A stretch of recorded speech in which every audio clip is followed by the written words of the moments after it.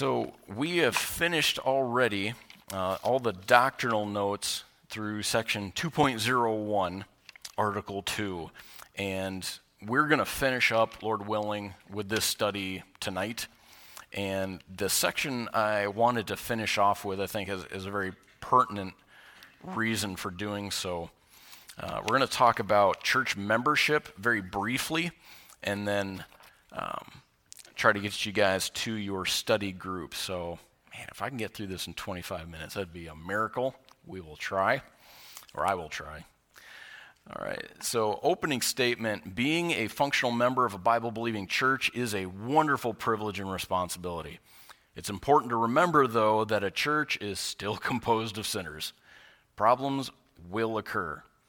If disciplinary steps are enacted with biblical direction, church unity, and proper intent, a church and the involved member or members can and should grow. Having grown up in a Baptist church, I've seen church discipline enacted. Having worked in multiple churches, seen it done well, seen it done not so well. But in every single situation of a church disciplinary situation, there is potential growth there. And that is what God intends. He can take our mistakes and turn it into something positive. But a church has got to understand what God wants done, do it in the way that would please the Lord, and be unified in that effort.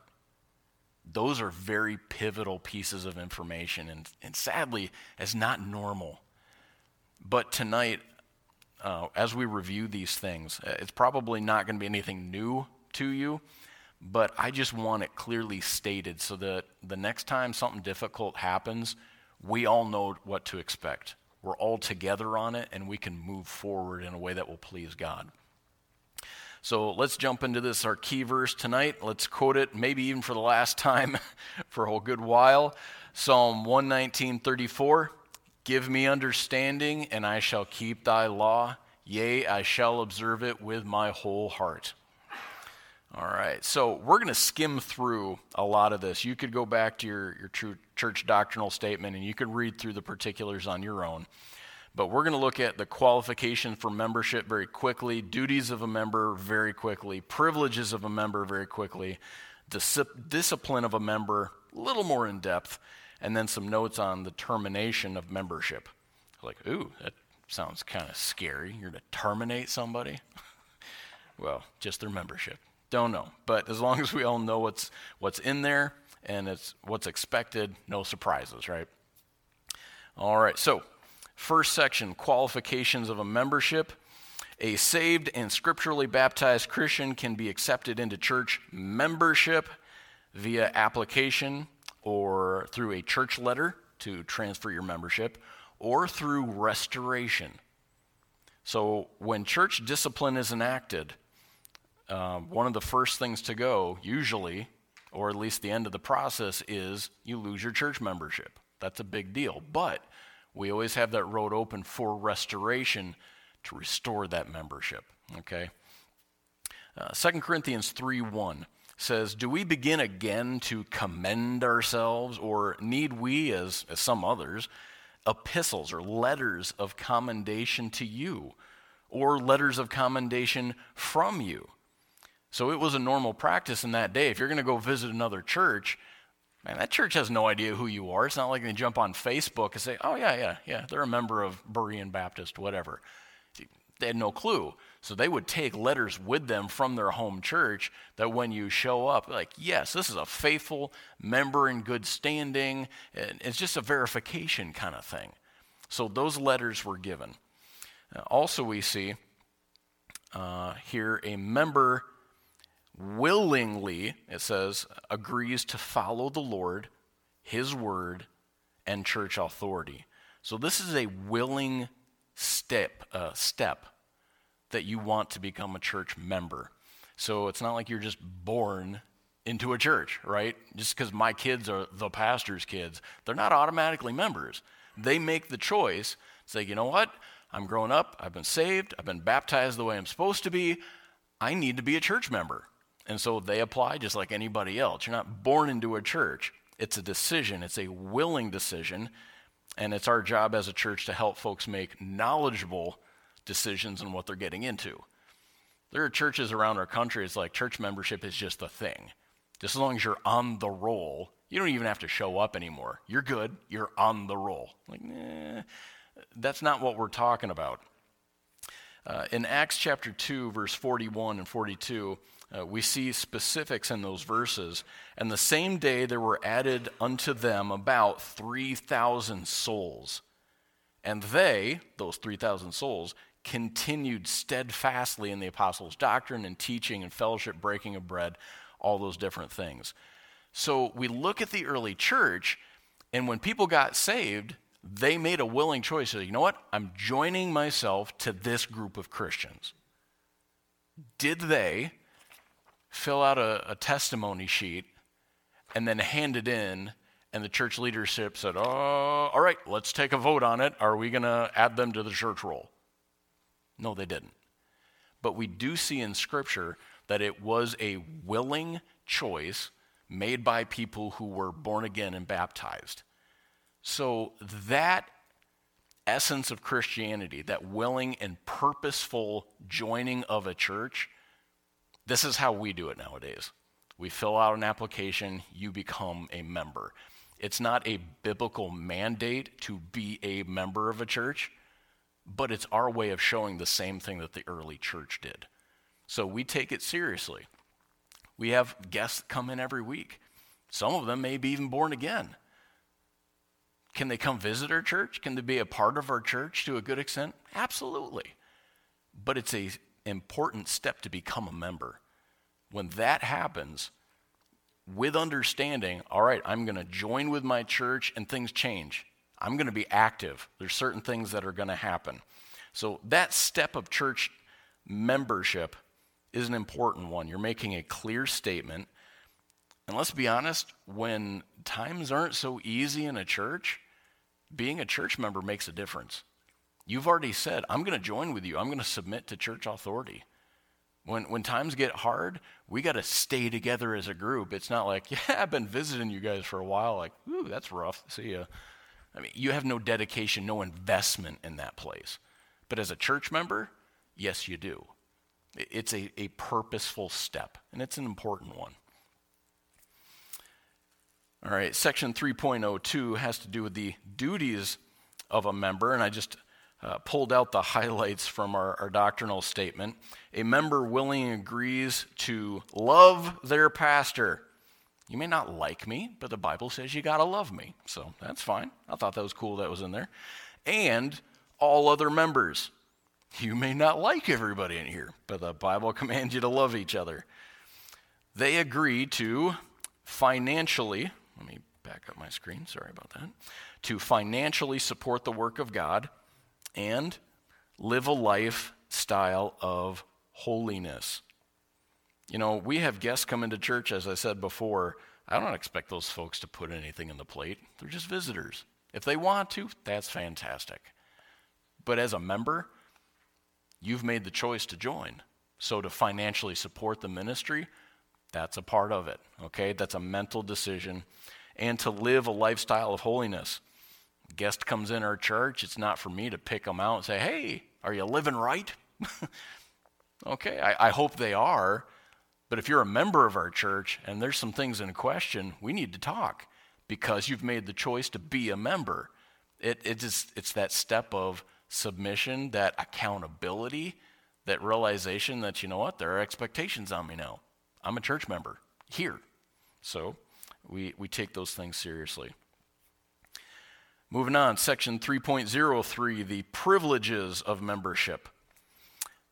This section actually needs some adding to in our church doctrinal statement. It does not say anything in there specifically about needing to be a member before serving in certain capacities within our church body. Personally, I think that needs to be added. So I'm looking into how we're supposed to do that to make a specific addition to this. And here's my reasoning. Let's look at this section. Serving in church is a member's duty and privilege, but certain protective stipulations would be very wise. for certain things, like doctrinal purity. Romans 16, 17, and 18 say, "Now I beseech you, brethren, mark them which cause divisions and offenses contrary to the doctrine that you've learned, and avoid them. For they that are such serve not our Lord Jesus Christ, but their own belly, and by good words and fair speeches deceive the hearts of the simple." So if you've got folks that are coming to our church and then you just give them a position of teaching, but they're not church members, you've not done your homework to find out where they're coming from, what their beliefs are. They've never read through our church doctrinal statement to say, yes, I agree to this and I will adhere to it. You don't know. So there are some really great people out there. But let's be honest, if you're going to be serving in certain aspects of church ministry, those things need to be ironed out. And if they were a church member, they would be ironed out. So for doctrinal purity, I believe that would be a very wise thing to do. Ministry guidance. You've got somebody that wants to help out with the youth ministry. Jump in there and help, but they've not submitted themselves to church authority here. So Pastor Duncan's having to butt heads with folks because they want to take the youth ministry in a certain direction. He's like, whoa, hold on. I'm the youth pastor here. And they say, so? If you make that statement of, I'm going to be a church member, then you've already made the decision to be underneath the authority of the church leadership. That would be very wise for us to do. Also, personal accountability. To be able to call somebody in and say, look, is what you're doing right in the eyes of God? A church member say, you know what? You've got pastoral authority. You're one of my church members. You've got the ability to speak to things in my life. But somebody who's not a church member, they're like, mind your own business. So again, it's that clear statement would make a difference in these situations. Anyone teaching or ministering in a key position needs to willingly submit themselves to sound doctrine and their church's authority. And again, being a church member, those things would be established. I don't think if you care enough about ministry to want to be involved in it, why wouldn't you submit yourself to church members? You know, that's a good question. Why wouldn't you want to if you want to minister? But honestly, Joe, a lot of people haven't thought through it enough. Like, well, I'm here. I want to help. Why wouldn't I? Like, well, if you haven't thought through it enough, then you haven't realized that when crud hits the fan, how am I going to react? Because if it doesn't go my way, I'm not a church member, you're going to react differently. So I really think it's not that people are bad folks or they're scared, it's that they haven't thought their way through it. That's a good point. Yeah. Yep. But we'll work on that. I'll work on that. All right, 3.04, discipline of a member. Here's where we're going to take a little more time. Again, it's so that we know the expectation of our church, and that those of us who have maturity and understanding, we can bind together and say, all right, let's go through this tough process together. Let's honor the Lord. Let's keep these things forefront in our mind. So we begin with a very, very important note. The two all-important goals that guide church discipline are purity and restoration. Those are the two goals, folks, and we cannot get away from that. Our church must be morally and doctrinally pure. We've got to protect that. And at the same time, if somebody is doing wrong, we want to help them do right. That is the goal. It's not to whoop up on a naughty kid that we're ticked off with. Now, a lot of churches handle their discipline like that, or they just don't handle it. Both of those are disastrous. So purity and restoration. These two factors must be forefront in the minds and hearts of each church member as the disciplinary process takes place. Okay, why does it have to be forefront in everybody's minds? Well, let's look at it, because what happens if you don't? 1 Corinthians 5:6 gives us something important here. Your glorying, Paul says to the Corinthian church, is not good. Know ye not that a little leaven leaveneth the whole lump? He's saying that purity is the condition that protects the church body from the spread of sin. That's your first blank, protects. If you don't handle business, somebody's doing wrong and it's not, quote, handled, it's known by the church, that communicates to other people. It's no big deal. Oh yeah, it is a big deal, because just like leaven, just like yeast, it spreads. And I guarantee you the young people of our church watch stuff like this. Very serious. 1 Timothy 5:20 says, rebuke them that sin before all, in front of everybody. Why? That others also may fear. It's being in grade school and that one kid who's always acting up and their teacher handles them, the rest of the class goes, ooh, I'm not going to do that. Well, at least that's the way it used to be in school, right? Because the other kids get scared. I don't want that punishment. I'm not going to talk out in class. I'm not going to pass notes. I'm not going to sass the teacher. You watch somebody else get pounded, you straighten up yourself. That's important. I mean, that's just humanity.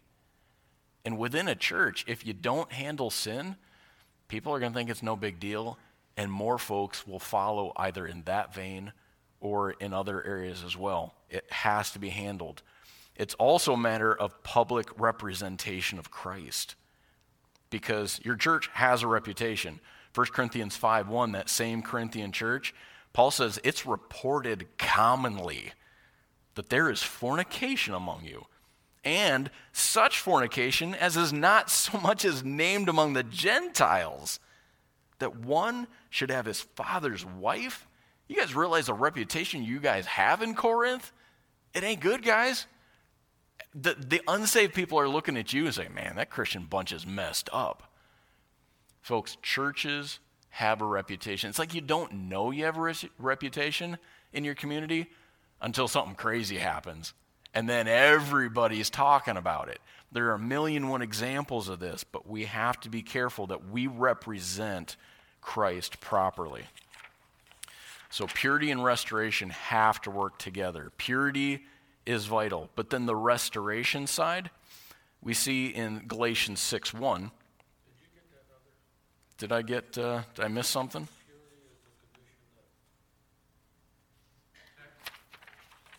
Let's see. Yep, had protex. There it is.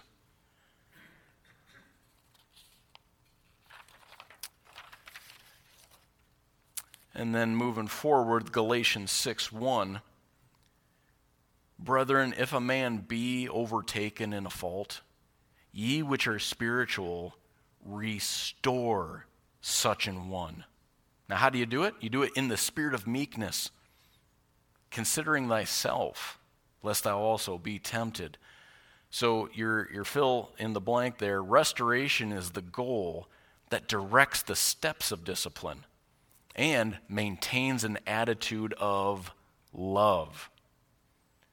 It also maintains biblical obedience, because God says we're supposed to, and it also maintains effectiveness. See, here's the problem, folks. Whenever there's a discipline situation, it is going to be uncomfortable. I don't care who you are. It's going to be hard. It's going to be awkward. You're going to have conversations and do things that you don't like doing. But God says this is what we have to do because it's effective. When we start to get creative in how to handle problems, you're not going to get the same result. If God says this is the process to handle a problem, then that's what you stick with. If it's hard or not, if God says this is the way it ought to be done, it's going to be effective. As long as people will submit to God's process. 1 Corinthians 13, verse 6, describing love itself, says, rejoiceth not in iniquity. Love does not rejoice in iniquity, but rejoiceth in the truth. So folks that will back off and say, man, that'd be a little too awkward, that's going to hurt feelings, that's going to make people mad. I love them. I don't want to upset them. I don't want them to leave church. I don't want to cause problems. That person needs to stop saying, I can't because I love them, because that's a lie. If you loved them, you would do what's necessary. Folks, that's hard. It really is. But love does not rejoice in something wrong. It rejoices when there's truth. And this process of discipline is meant to restore that person to a place of truth. So having that understanding, the doctrinal statement that we have listed under point A says, the pastor shall appoint a committee. All right, that's understood. But that's actually for step number 3. So yes, there's a committee involved. But first, I had to ask you to turn in your Bibles to Matthew 18. We need to look at this part first.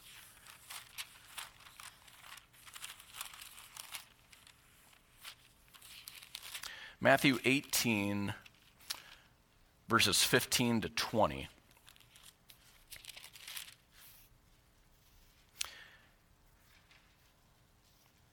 Moreover, if thy brother shall trespass against thee, go, tell him his fault between thee and him alone.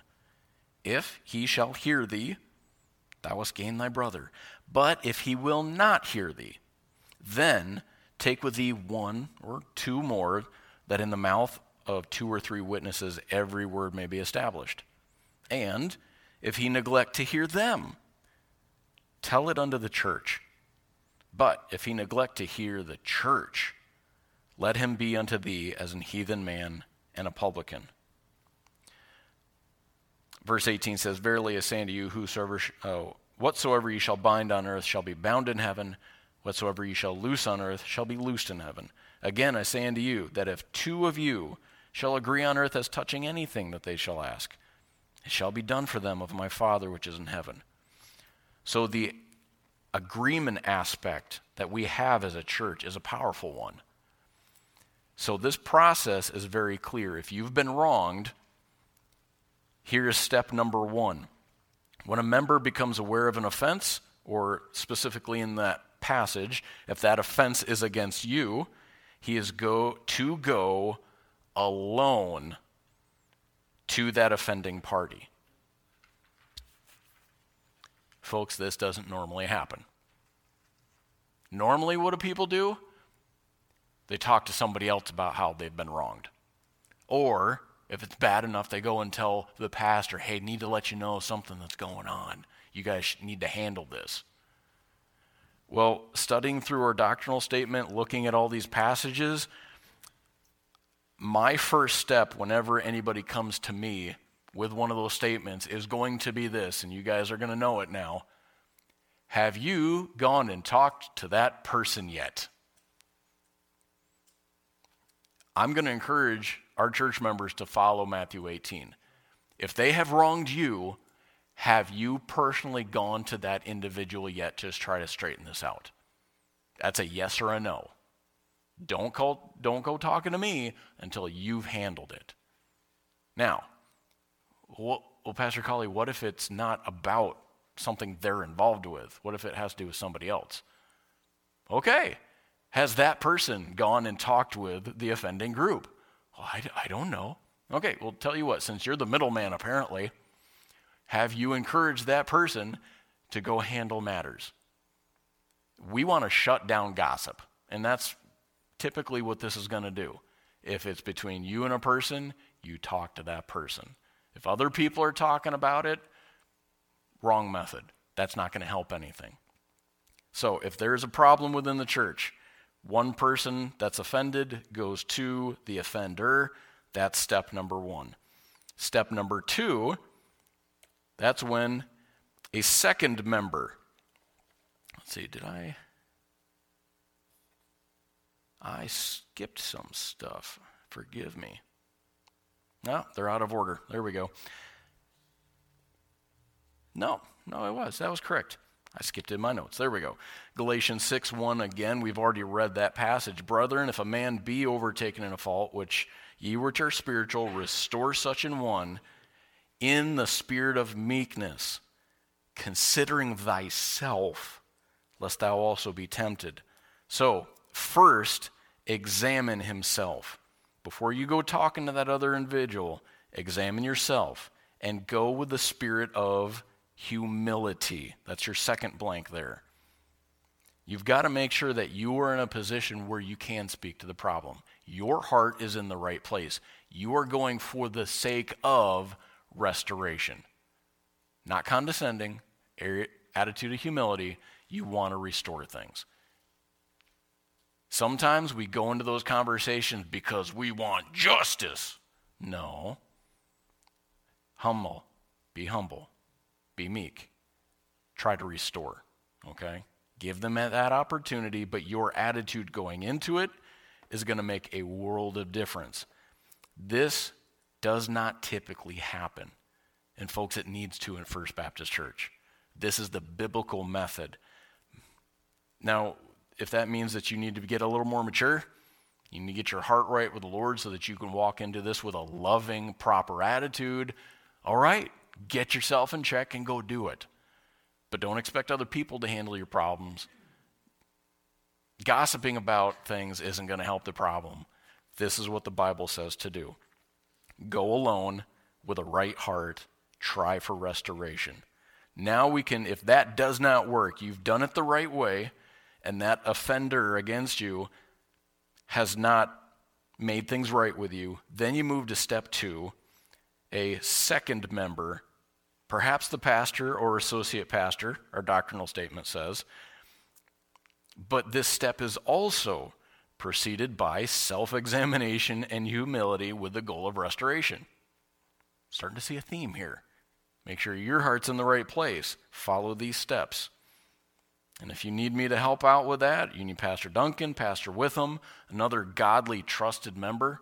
I recommend that you ask somebody to go with you that you and the offender both respect. Somebody that can stay objective.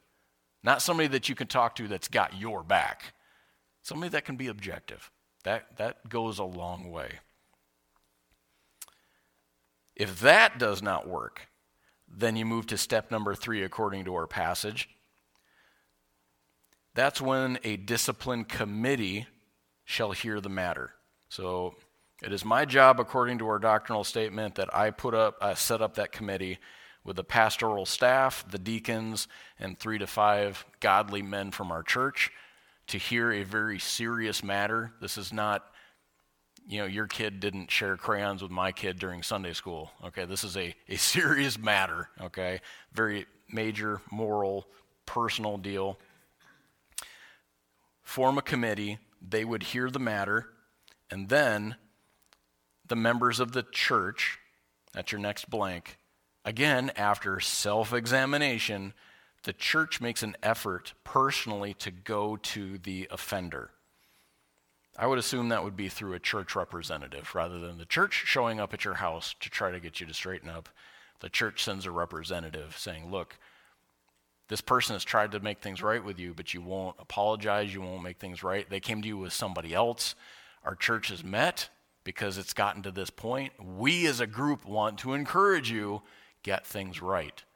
And if they just say, ain't doing it, all right, such members who refuse to repent and be restored are to be removed from the membership of the church upon a majority vote. And a special meeting is called for that. It's not the Sunday morning after the sermon. Hey, let's have all our guests know what's going on or take a big church vote. No, this is under a special vote. This is in-house situation, not fun. Point F, no matter may be heard by the discipline committee or the church unless the steps outlined in subsections B and C, which are going personally to that person, going with a second individual, have been taken, except in the case of a public offense. So thus far, we've described something that happened personally between you and another church member. But what if it's something public? Everybody knows about it because it was done in public. Well, you don't have to follow the personal steps. This is a different sort of matter.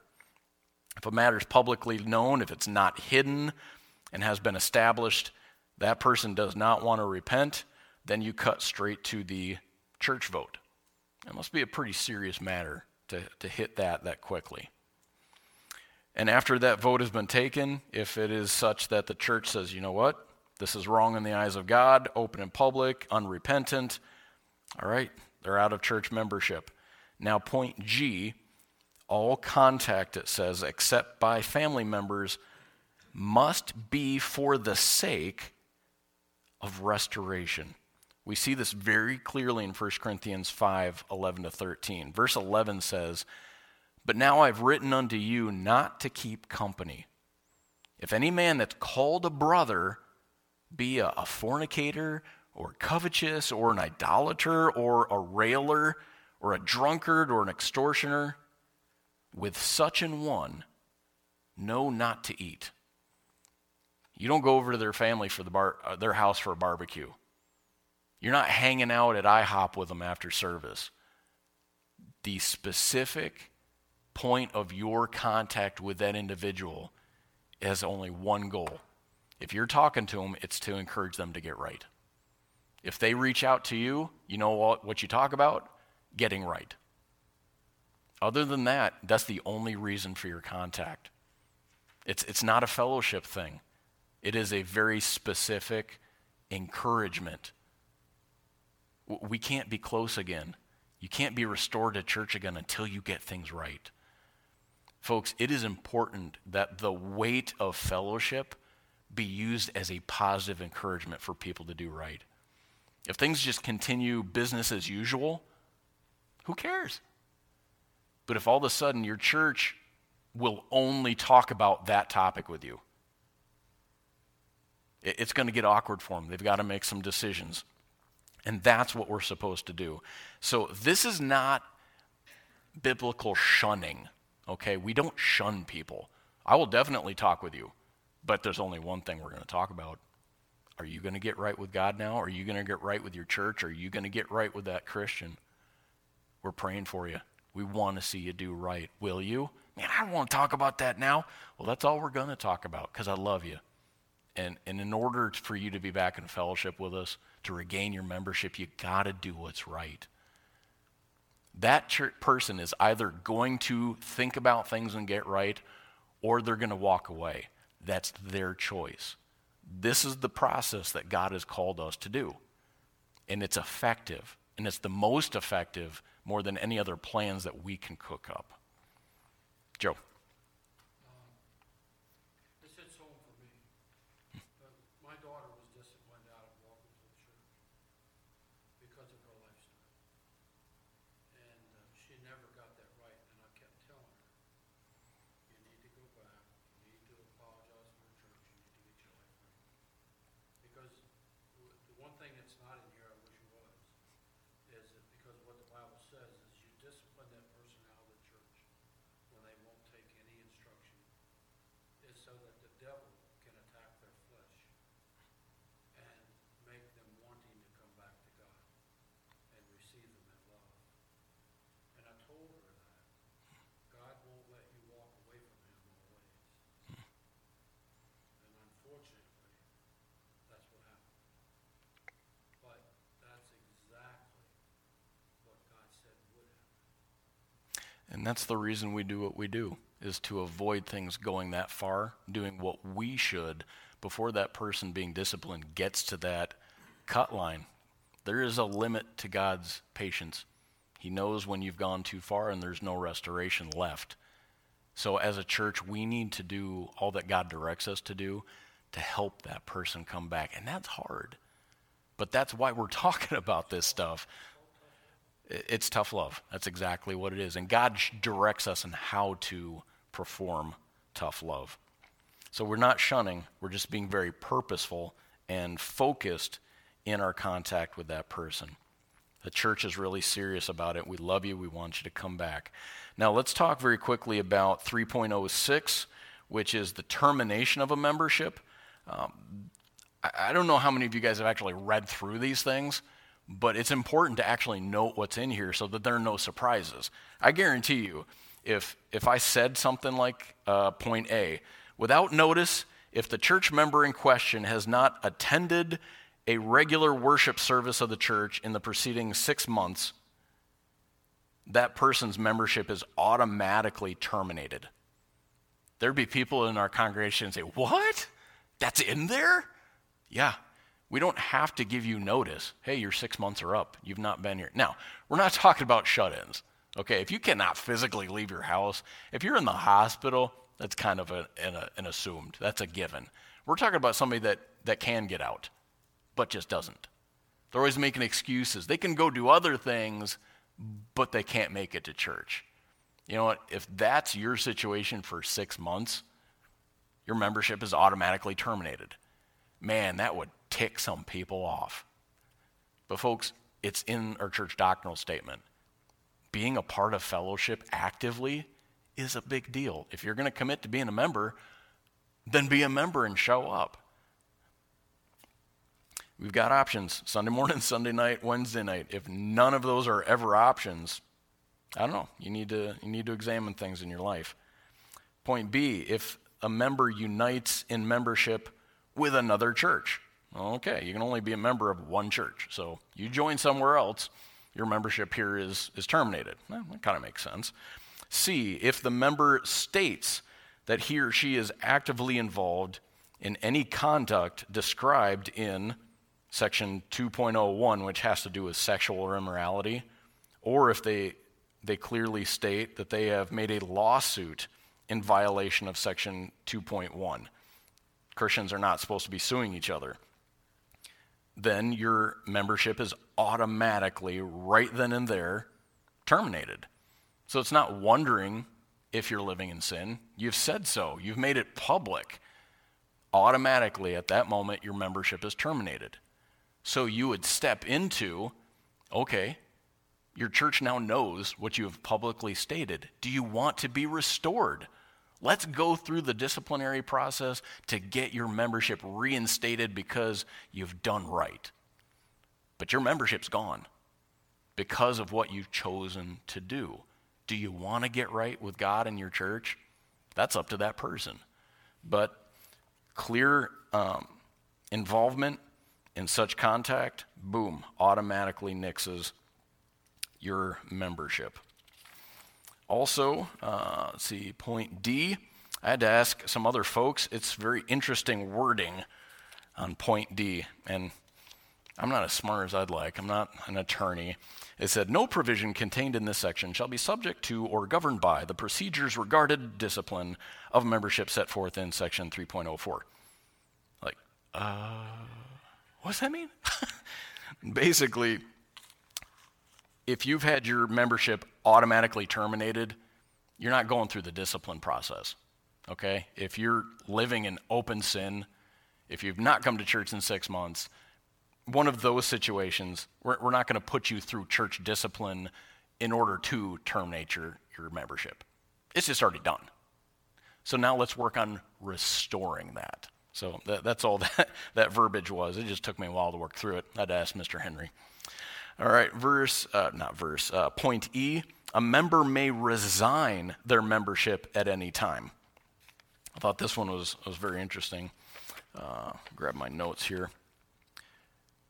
So if you resign your church membership, you will not get a letter of membership transfer or written statement of good standing.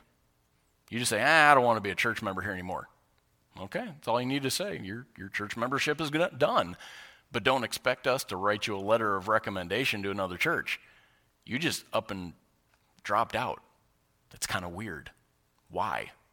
So that's something we need to take very seriously, church membership. Again, as difficult as disciplinary situations are, a church can and should grow through them. If they're to happen, we must endeavor to be unified in our manner and in our goals. A church that proceeds together and loves together will grow together. And folks, I'm going to encourage you for the next 15 minutes to go through these questions.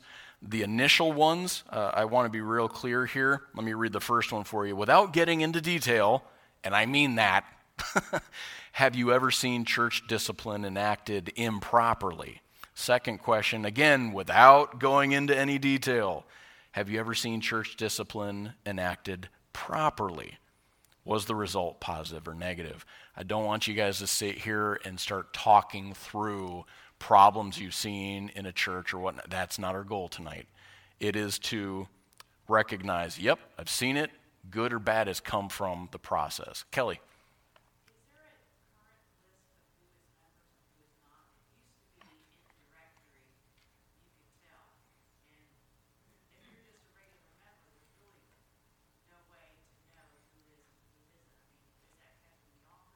That is kept in the office in the, what's it called? It's the church program that we use for Power Church. That's what it's called. So it actually gives us notifications and things like that. The question was, is there a current list of who is and who is not a current member? Yeah. You looking to hunt some people down? I'm just teasing.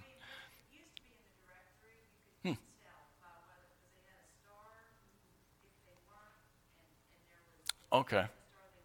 Mm-hmm.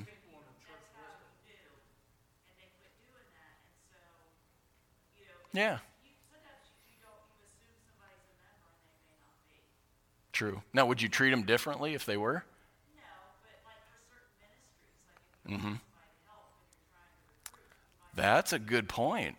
That's a very good point. Or, if you have a problem with somebody, now a Christian ought to handle it either way, go and talk to them.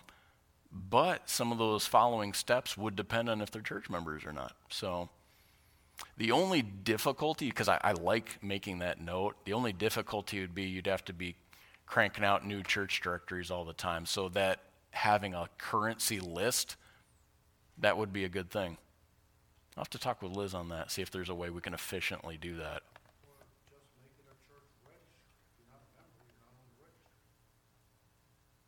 Right, well, we've got that kind of record, but Kelly's asking so that you can know. Well, it could just be as simple as we have the current list in the church office, and if you want to know because you want to ask somebody to help with a church ministry, you just go check that list real quick. Because that's one list we could keep updated and available and not have to do it either in the church directory that we hand out or know somebody who can jump on a computer. They just make it real simple. So that's a good point. Thank you, Kelly. All right. Well, if you guys have any questions on this, because there may be, as you guys group up, just stick your hand up. I'll try to keep my eyes roving, and I'll do my best to field things.